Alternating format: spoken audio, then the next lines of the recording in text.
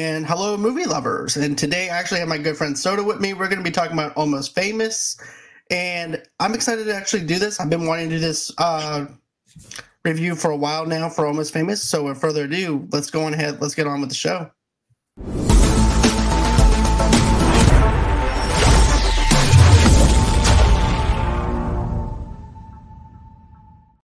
And hey, man, how are you? I'm doing pretty good, dude. It's been a while. It has. It has definitely been a while. Lots happened since we last done a show together. Yeah, but what was the last show? I don't think it was the Mighty Ducks show. It can't be that long. Yeah, because I mean, I do remember doing reviews for Nightmare on Elm Street, but I think it was before that. No, it has to be Nightmare on Elm Street then. Wow, It's been that long? Okay, that's crazy. Just to think that's been that long ago. Yeah, wow. Okay, but yeah, tonight we're actually going to be talking about Almost Famous. This movie came out September 8th of 2000, and it's actually got a box office bomb, believe it or not. And it also has a huge cult following afterwards, but it actually opened up on a $60 million budget, and it ended up only making $47.4 million at the box office, which is surprising. Yeah, considering like how well this movie, I would say it's respected. Right, I was expecting it to make more for some reason or another. I thought this was more of a success film than anything else. But yeah, I just thought it was more of a success film than it was like a cult classic film, because I thought it would actually have more legs, because of the fact that I love rock music and stuff like that. I know people that love this kind of rock genre music from the 70s. So I just thought it would actually basically transform over into the big screen more. Yeah, me too. But anyways, this is actually, I'll just give a little bit of a plot synopsis of it. But yeah, it starts off in San Diego, 1969, with child prodigy William Miller, and he struggles to fit in. But when you see this thing open up, you see this thing opened up to where it's like Christmas in September with the mother, Elaine, and young William going, and they're talking about How to Kill a Mockingbird. This is the first movie, like, I had seen Frances McDormand in Darkman when I was younger, but I didn't know. This was the first movie where I was like, who is this? Like, that's when I was like, okay, this is a good actress. And then I found out about Fargo and all that stuff. This was like my first, like, this is Frances McDormand film. And yeah, she's really good in this role. She definitely is. And to be honest with you, I could actually see her the more conservative mother trying to protect her kids, and she kind of got on my nerves though too, even as an adult as well, because I'm like, okay, maybe I'm watching this from a kid's lenses because of the fact I was like maybe 18, maybe 19 whenever I seen this movie. And then watching now as an adult, I thought that I would actually be more siding on her because I'm an adult now, but I'm still seeing her as the same way I did when I was a kid. Yeah. Where I fall on her is I get where she's coming from, but piss off. Yeah. Yeah. The way she does it just pisses me off. Yeah. It's like when she tells him that he skipped 2 grades. That would make me mad. And we're going to talk about that in a minute. Yeah. But, it's just him and just casual conversation between mother and son on the sidewalk, talking about How to Kill a Mockingbird and having this conversation. And then it goes into William growing up with his mother. And also, too, you can see that she's doing a lot of damage. The mother is actually doing a lot of damage to her kids, because even the daughter comes in sneaking home an album of Simon and Garfunkel. And she's like, and it's like sneaking in a parental advisory sticker, if you think about it, because that's what I got from the vibe from, because I remember getting my first parental advisory sticker that my grandmother bought me, and I'm trying to sneak it into my mom's house. That is one thing from this movie that I cannot relate to, because when it comes to content growing up, my parents, like, as long as it didn't get too ridiculous, there was really no limit. You see, that was weird for me, though, man. That was weird for me, though. I was allowed to see rated R movies. That was fine. Yeah. But music? No. You cannot have that kind of language. I'm like, okay, that does not make sense. But then how the hell did you develop your love for death metal? Exactly. It just doesn't make any sense to me. But, that goes to show you that my mom is basically like Elaine, who's actually kind of on the strict type.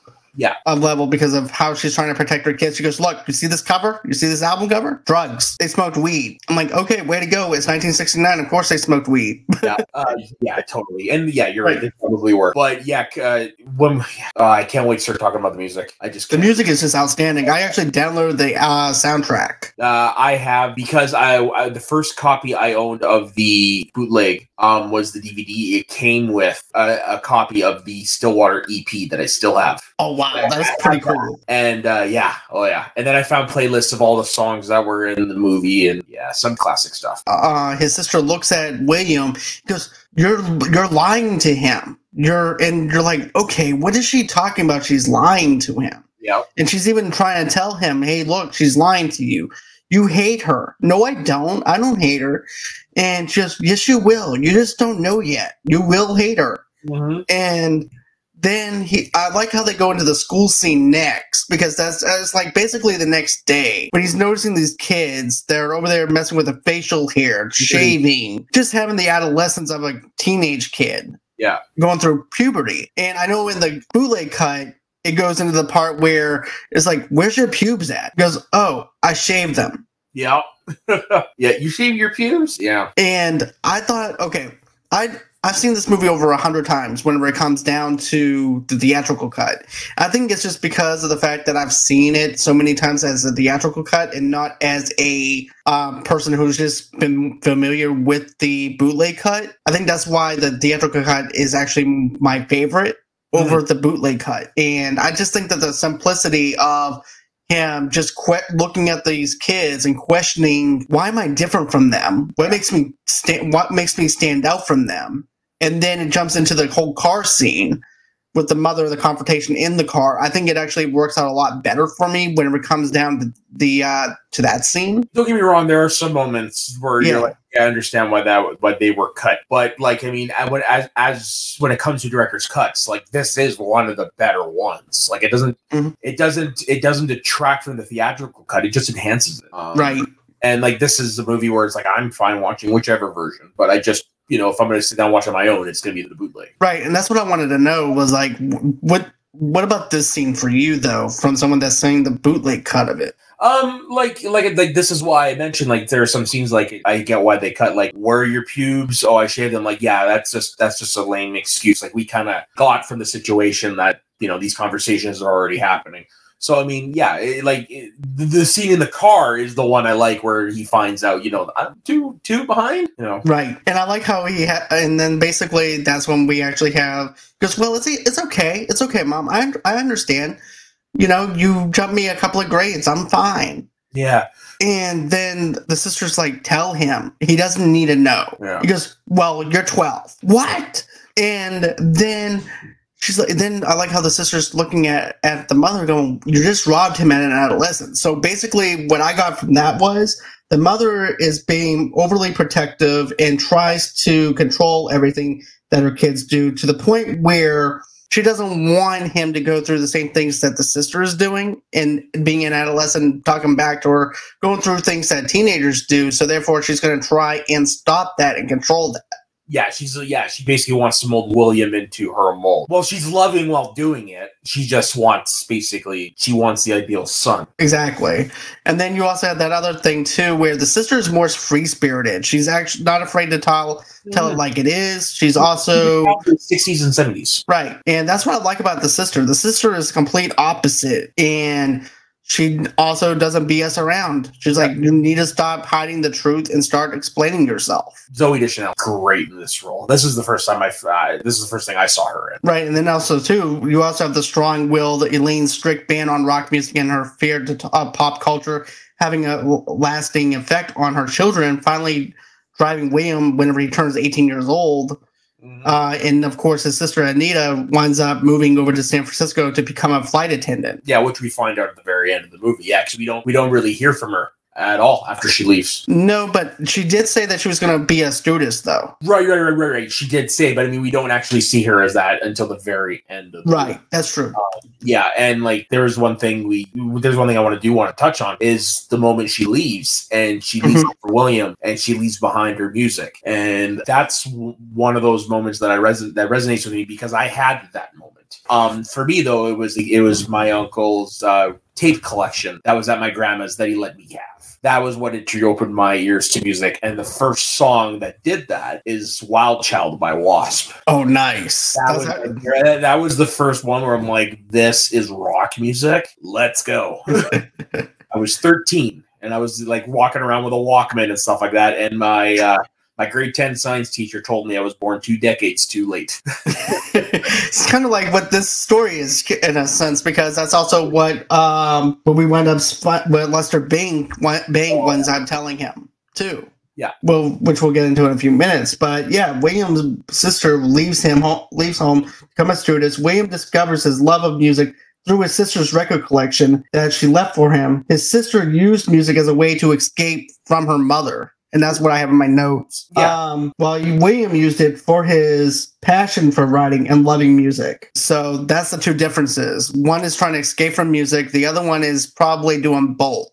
Using his writing and the music as an escape mechanism to a way out of it. Yeah, he's basically embracing it, and he's looking at it from ways that most people don't. And yeah, I do like that because, like, not necessarily with music, but with other things in my life, I kind of look at it like that. Right. But I remember my Uncle Paul here's the thing. I grew up in 1950s and 60s music. Okay. And then when my Uncle Paul when my aunt got married to my Uncle Paul, that's when I discovered rock music. That's when I discovered AC/DC. That's when I discovered all the hits that I've grew up with and love. Right. So therefore, this is actually very relatable to me. This is like a love letter to music lovers. Exactly. And then if you actually go and you look at all the songs that are in this movie, you're 100% right. It's a love letter to music lovers, and it doesn't have just the hits. It has some deep cuts, and it has real music with meaning, which is the best type of music. Definitely. And my favorite one, of course, is Tiny Dancer with Elton John. That's mine too. Every time I hear that song, I cannot help but imagine that scene. It's an iconic scene. Right. And when I'm listening to the soundtrack, watch the movie. Right. And you know what, man? Whenever I'm listening to the soundtrack, I feel like my car is being transformed from a 2015 car into a 1970s car. Yeah, no, it's a great scene, which we'll talk about when we get to it. But yeah, it's such a great scene for many, many reasons. Definitely. But then we wind up meeting Lester Bang. Lester Bang, real person. Yeah. Real person. Let's clarify. There are actually people. There are real people in this movie. People at Rolling Stone are based on real people. Lester Bangs was a real person. Yeah. Which he's actually an editor for Cream magazine, and he winds up giving William a shot at writing a story about Black Sabbath. And he goes, you know what, man? I see your passion. I see that you're digging what you're loving to do. And I also like it whenever we first get our first introduction into him, though, too, because of the fact that he's on the radio. He's giving his whole entire criticism, and he's loud. He's funny. He's giving positive criticism, and that's one thing I really loved about it was like how honest this movie is true to the actual people that portray these characters. Yeah, and you know why that is, right? Because of the fact that the director actually worked for Rolling Stone. Exactly. This is semi-autobiographical. Right. So this was his world. So that's why everything seems so intimate, and he gets the real characters, why he nails Lester Bangs and Lester's Ben Fong Torres and stuff like that. Because this was his life. Right. And you know what, though? Even though this is like 1970s, this also can actually generate to us as podcasters or someone that's doing YouTube and everything, too. And to be honest with you, was something that was in 2000s. And then you look at it today, it's very transformative whenever you can connect the dots between doing podcasting and Lester being on the air and doing this. As if you're interviewing him. It's a movie that is of its time. It's definitely a movie that you watch. it's the 70s, but it also, you're right, it connects to multiple generations because everybody goes through something like that at one point or another. Right. And, I like the fact that you have this awkwardness between the two of them after they speak. Mm-hmm. And even in the bootleg, I thought the bootleg did this very well now, this part, where they're just standing in front of each other. And he goes, okay, well, you can go. Yeah, I'll go. Yeah. And then they're just standing there, and then they go and have coffee. Yeah, they're definitely two pieces of the pod, those two. Like, Lester Bangs is the perfect mentor for someone like William. Right, and including whenever he says, look, don't be friends with the musicians. They're not your friend. They're going to look at you as the enemy. They're going to try and do all this stuff to you to make it seem like that they're your friends, but they're not your friends. Yeah. And I met you. You're not cool. Which is true. Yeah. Right. Definitely not. And he has this innocence about him. William has like an innocent face to the point where that people can trust him, but at the same time, they're going to still look to him as an enemy. Yeah, exactly. And we definitely learned that the hard way. Right. So then, of course, $35 assignment to review Black Sabbath's concert. William is, of course, barred from the backstage until the opening band Stillwater arrives, and William flatters his way in. And, of course, he's getting it. This actually hands down one of my favorite things is when the mother is against this rock and roll thing. Don't do drugs. And then here comes the girls. Don't do drugs. Yeah. Oh, I've been there. I've got a story like that. Because it involves drugs, but it involves me being drunk. Right. And the two women walking by. But anyways, that's another story for another time. That's probably for a Wayne's World episode. Yeah, exactly. But, I think that this is actually the awkward thing of having your parents drop you off at this rock concert, and then your parent saying something embarrassing about something like that, especially an uptight parent. And then she's like, look, if anything happens, use the family whistle. And then she's whistling at him. And then that's when she winds up saying, don't do drugs. And then, of course, you have the repeated line of the girls saying, don't do drugs. Yeah. Then he walks down into that backstage area, and the bouncers over there looking at him like, who are you? Yeah. He goes, I'm William from Cream Magazine. You're not on the list. You need to go away. And most people would actually, this is his first big break. So he was about to bawl. He was actually about to cry because he's like, look, I got my first big gig. $35 to a teenage kid in the 70s? Yeah. This is like lunch money for him. Yeah, exactly. And I mean, he's not, at this point, he's not that type of character who would not take that for an answer. Because this is actually his future writing. This is actually everything that he's been built up to. And then he might feel at this if he doesn't get access into that area. So he walks away. Then that's when we wind up seeing Penny Lane and the rest of her friends. First time. And the Band-Aids. Mm-hmm. And she's like, this is Penny Lane. This is the person that told us, no, we don't sleep with the musicians.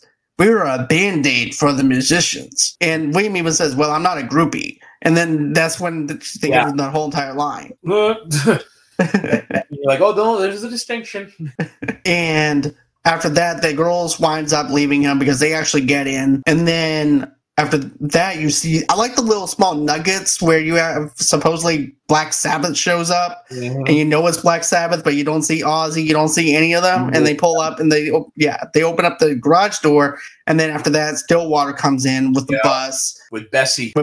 Yeah. Oh, yeah. And that's when we meet the band for the first time. Had I seen Jason Lee by that point? I think I'd seen Mallrats already by that point. I know I have. Yeah, and then this was my introduction to Billy Crudup, and you believe that these guys are a band. They did rock boot camp before this to learn how to play the instruments, even though it's not really them in the thing. But you definitely felt like this was a band that has been through. They've been together a long time. You bought it. And Jason Lee as the lead singer, so charismatic. He's got that presence that a Paul Stanley has, and Mick Jagger and all those guys. And then you've got Russell from Stillwater. You look at him and you think Tommy Iommi, you think Eric Clapton, you think the guitar players of that caliber. You're like, oh, exactly. And you know what? That role was actually supposed to go to Brad Pitt. Yeah, I think I read that I can't picture anyone but Billy Crudup. Same as well. And as a matter of fact, Brad Pitt left because he said that he didn't fit the role. He said that he also didn't fit the role for it. Yeah. And, that part where basically you have one of the people say,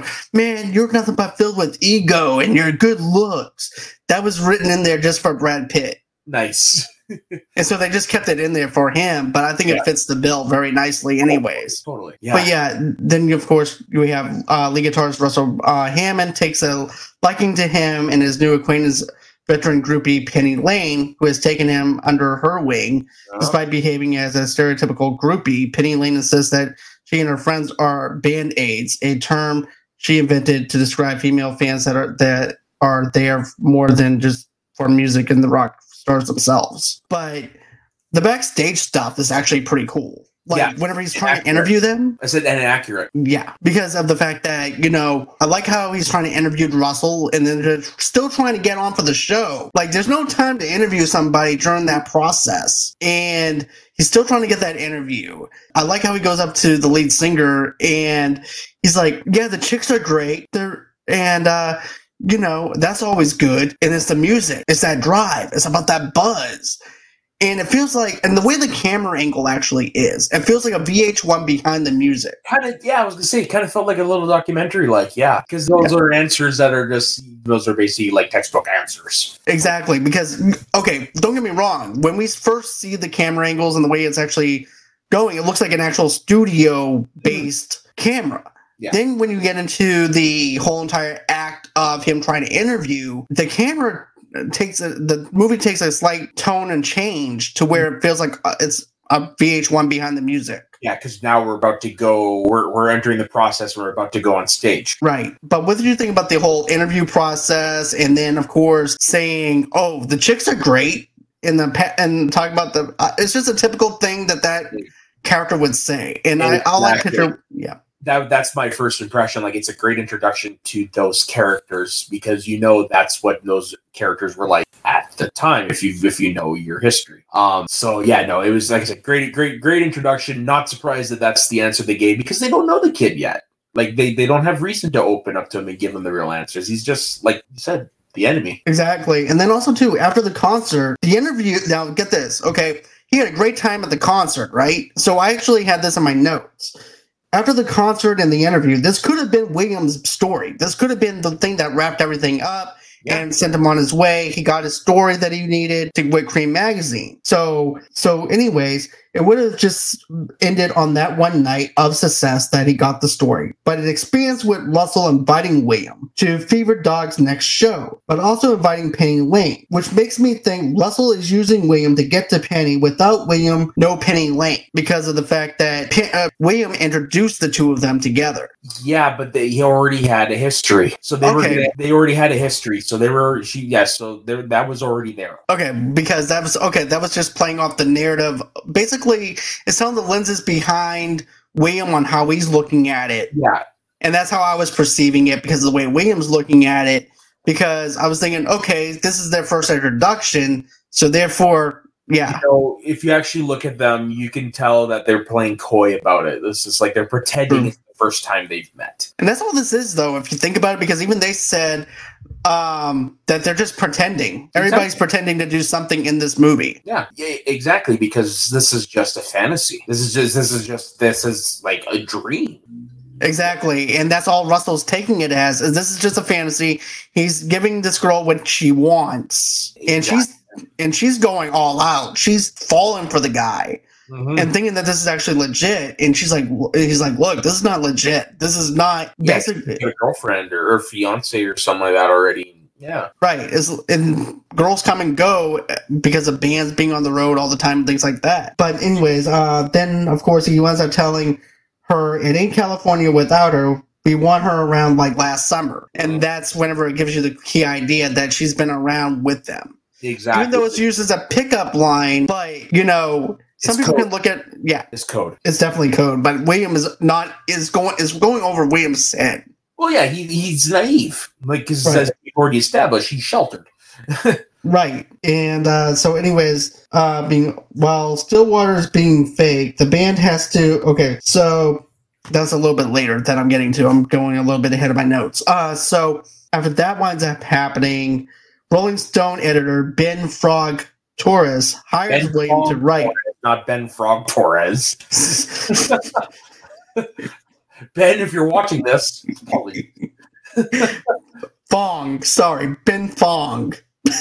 My apologies, sir. If you ever want to do a piece on me, just know that I apologize.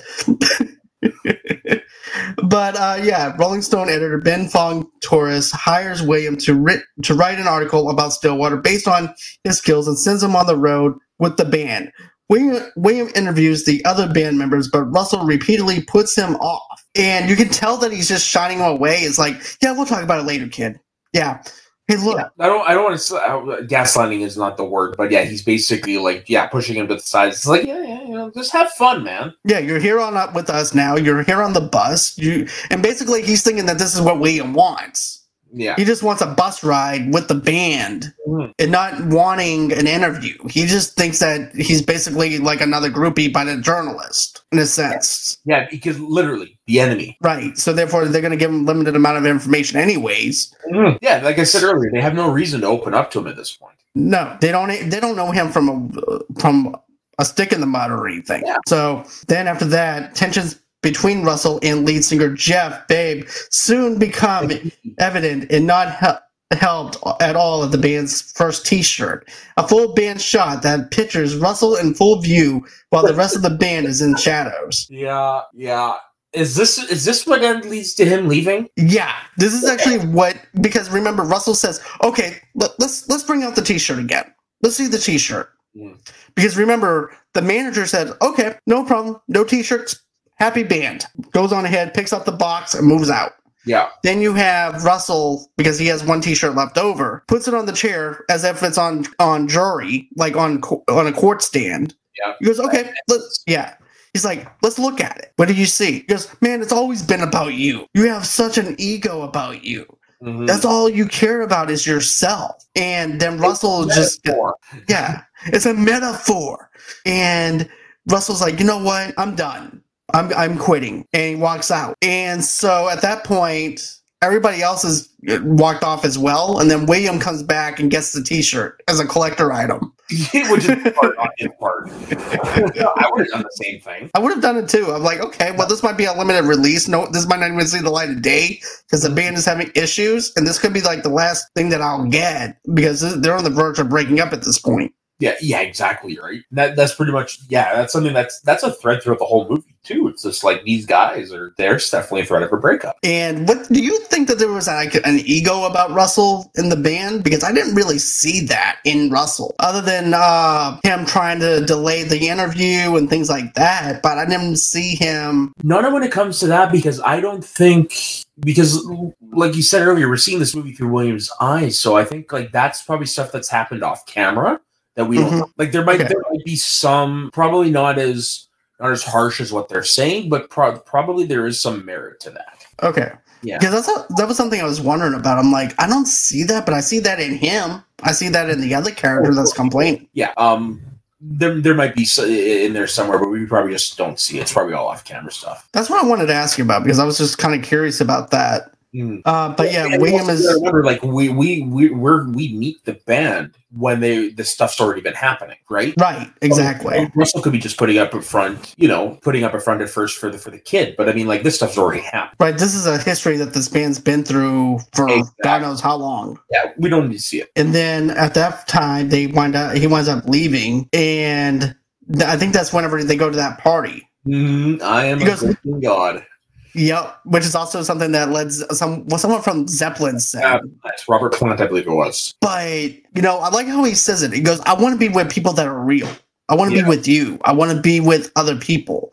Because the band is great, but it's not real people. Mm-hmm. He wants to have real conversations. He wants to have like a real friendship with people. I'm sure the band had at the beginning. Right. And that's what I like about it. It points out the obvious with relationships and friendships within the band. Exactly, yeah. And getting into it for what it's all about, the music. Yeah, which is it should be. Definitely. Like, hey, you guys are lucky to be doing what you love. It should be about the music. And then, of course, you wind up having this party that's going on. And then I'm on drugs.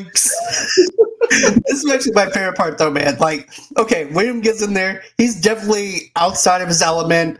He's awkward. He knows he doesn't belong there. He's babysitting this guy that's pissed off. And the next thing you know, he does acid with the people, with the kids. Mm-hmm. And he calls out the manager. He goes, just make sure that he doesn't do anything stupid when it kicks in. How do I know it's when it kicks in? And then he's on the top of the roof. Yeah. I am a golden god. Hey, get down here. Do not jump into the swimming pool. Then all the kids are like, jump in the swimming pool. Get down. Okay. And then he winds up jumping and does a cannonball into the swimming pool, which is like so rock and roll for that time. Totally. You hear stories about that all the time. Yeah. He jumps in and then when he comes down, he gets mad at William and you're the enemy.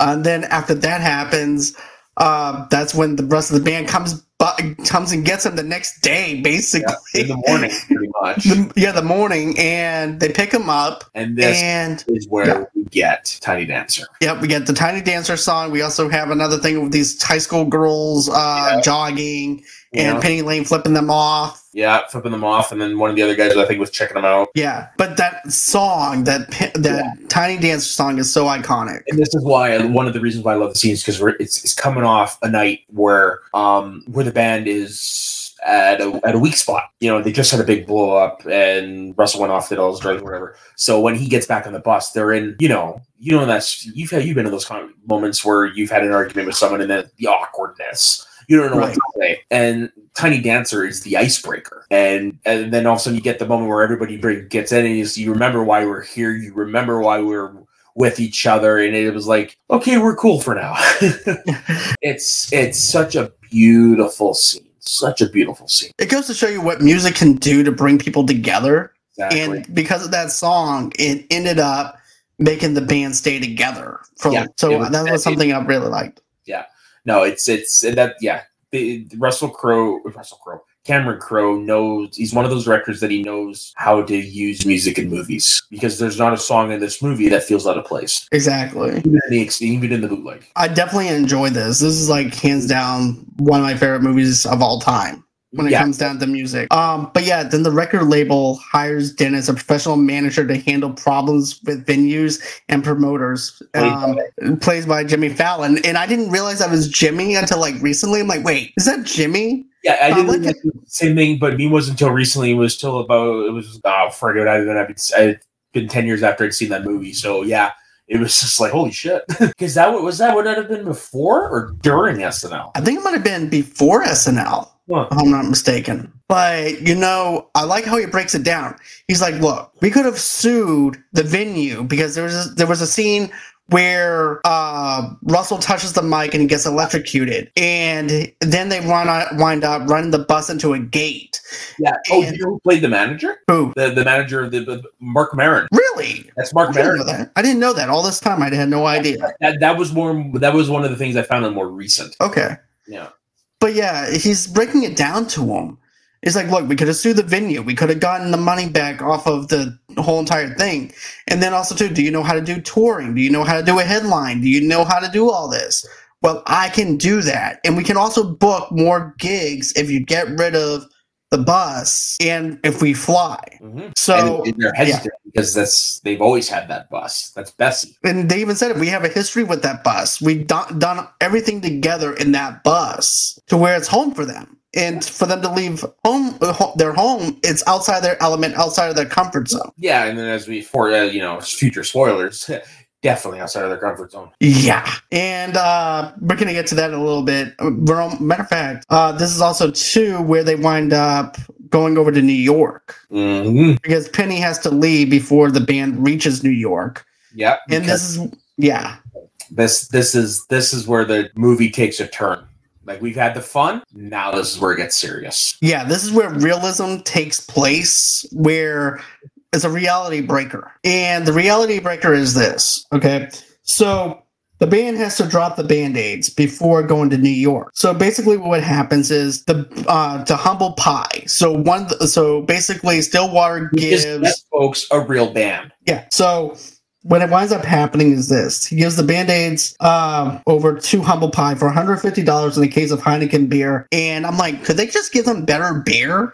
Now, correct me if I'm wrong. The guy who plays the manager for Humble Pie, that's Peter Frampton, right? Because Peter Frampton plays one of the managers in here. And if I'm not mistaken, he plays the manager for the band he was in. I think it was Humble Pie. Yeah, I believe it is.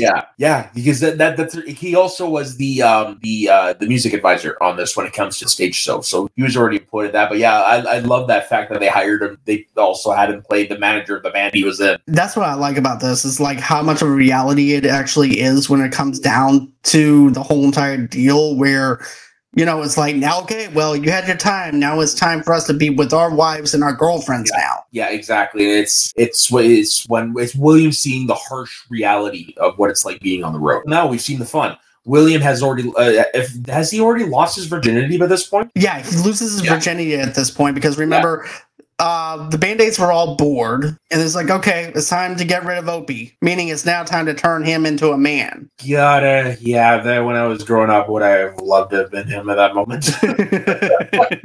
Yeah, like, what a way to go.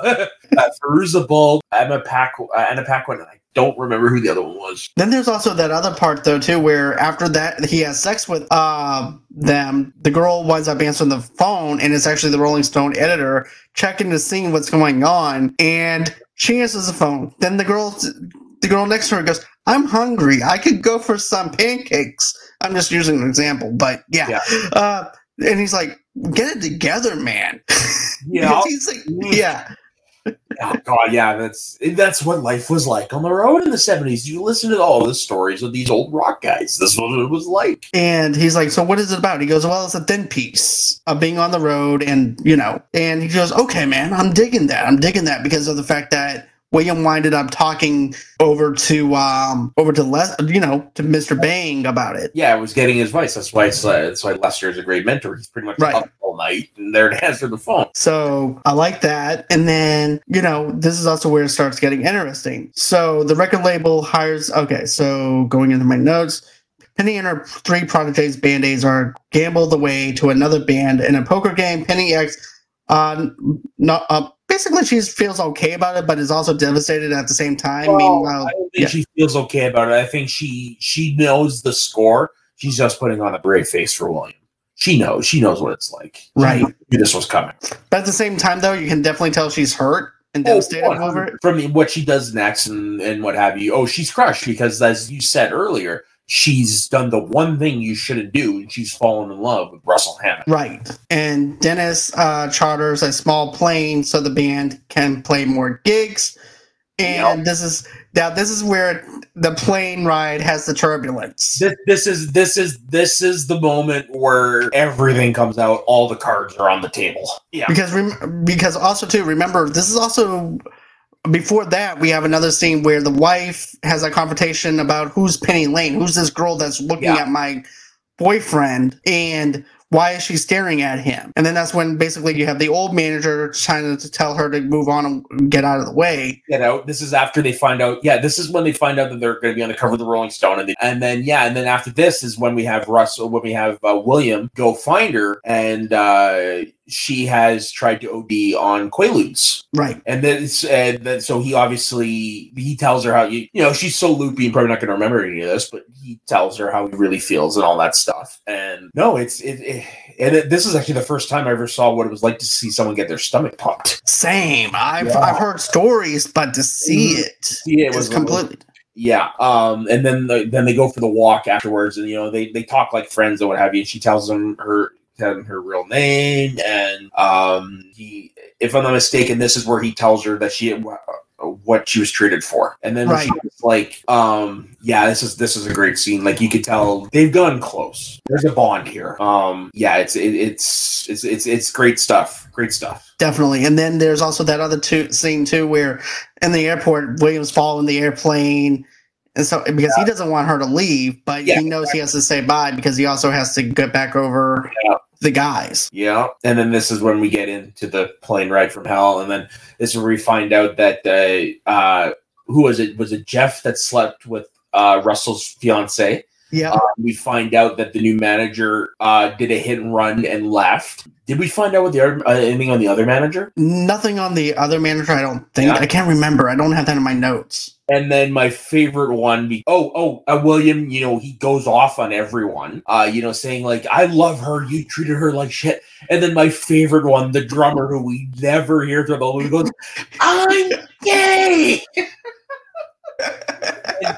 And I like how there's like but you know what's funny about the drummer though? You don't see him at all through this whole entire thing. Well, then all of a sudden he's on the plane because he's just hitting his drums and right. It is playing with his sticks, and I mean, like he's there, but he's not the focal point. But right.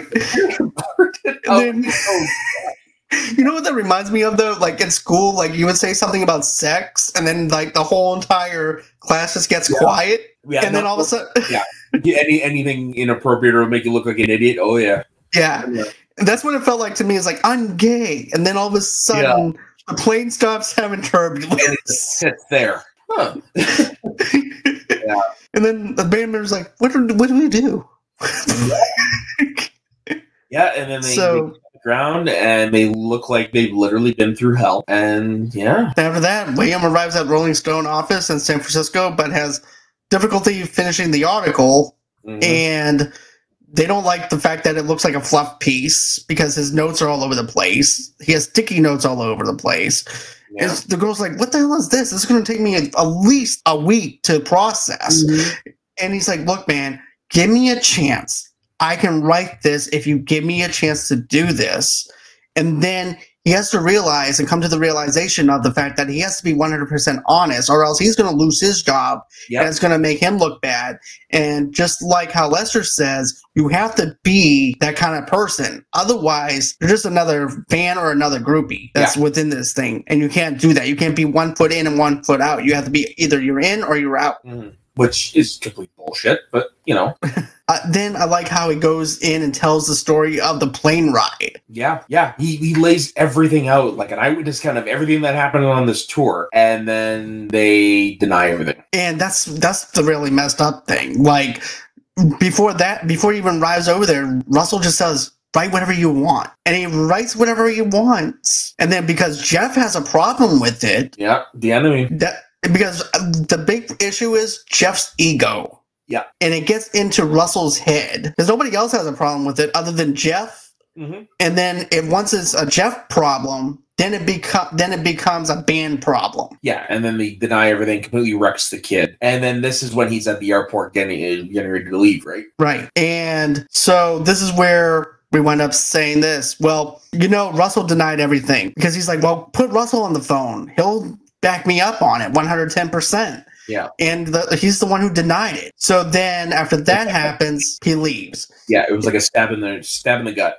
And then this is also too where we actually have this great thing that happens with Lester and him talking on the phone before he was writing the article too. But still, I like that whole entire setup. Yeah, basically the final lesson. And then after that, he says he's perceived friendships with them are not real and advises him to be honest and unmerciful. Rolling Stone's editor rave over Williams. Okay, we already got that. That's what I was talking about. And then of course Anita, he winds up going over to the airport, like you mentioned. Right, yeah, he's got to go home now, and he looks like literally he's been through hell. He looks like he hasn't slept in a week. He's so disheveled, probably hungry, and who happens to walk by but his sister, right when he's on the most. And my favorite thing, she says to him, look, I'll take you anywhere you want to go. So bed. I get it. And he makes her go over to the house that she does not even want to be put in. And the mother answers the door and she gives her a hug and they're both embracing each other and laughing. Yeah, basically it was awkward at first and then it's like oh, they missed each other, it. Right. Just because you're gone from your family and you had your problems and differences. Yeah. That's blood. You're not gonna get rid of that. Yeah. And so then William winds up crashing and then we wind up seeing Russell goes over to Williams's house thinking it's Penny Lane's house. Right. But here's how we got there is we get another scene backstage and he runs into Fairuza Balk, who had already by this point left, and he tells her everything. She tells him everything and it makes him realize that what he did to William was not right. And that's and then that's how he got the address wrong. I love the whole entire thing because he's actually thrown off with it. Yeah. Russell is. And he sees Williams' sister, and then he sees the mother, and I like how he looks at Elaine. Yeah, and then he clues in, he's like, oh, shit. Hi. How you doing? Nice hair. Yeah, and my favorite thing that Elaine says to him, he goes, I knew we connected when we talked. Yeah. And his eyes got big like deer in headlights at that point. Because this guy, but hands down though, this guy made him miss his graduation. He made him go through all this hell and all this turmoil. Exactly. He deserved everything he got in that one part. Yeah, exactly. He did not deserve to get backstabbed like that. No. So he goes upstairs, he sees William. William is still hurt by what happened, and Russell's trying to apologize to him, and William forgives him and is like, well, let's do the interview. Yeah, it's strange because they never had gotten the interview yet. No. So he didn't get, And then what is it he said? So how did William start? It's like, well, from the beginning? What was it he said? Yeah. He said from the beginning it was about the music. Yeah. Yeah. And then we see Russell leave, I'm assuming to go see Penny. Right. The rest is history.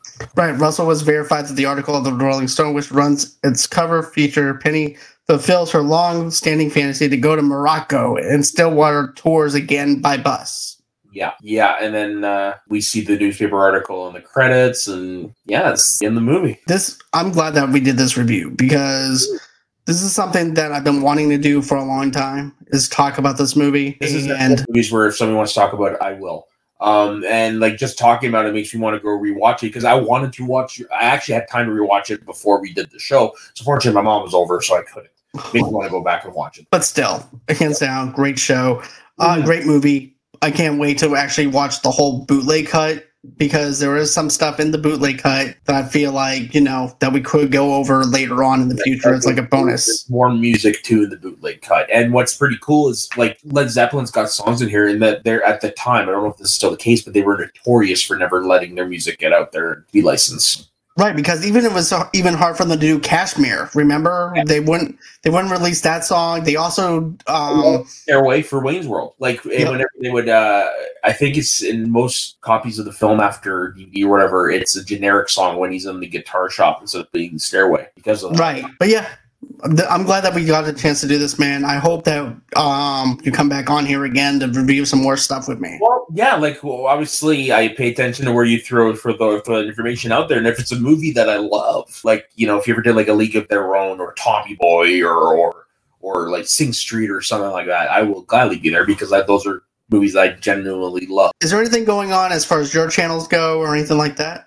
Just follow me over in the Northern Entertainment Group, where I do Fun with Flags with our friend 50. And I do occasionally I think usually 2 to 3 episodes a month for The Greatest Show in the Galaxy, which is his his Doctor Who show over on the Northern Entertainment Group. Coming up, I believe it's next month, my buddy Dagan and I will be launching a new wrestling channel. Just keep an eye out on our social medias for that. And you can follow me over at Twitter and Instagram at soda_the_saxman. I do have an Instagram account, but I'm more of a lurker. Okay. With that being said, guys, that's going to be it as far as the show goes. I hope that everybody enjoys this show.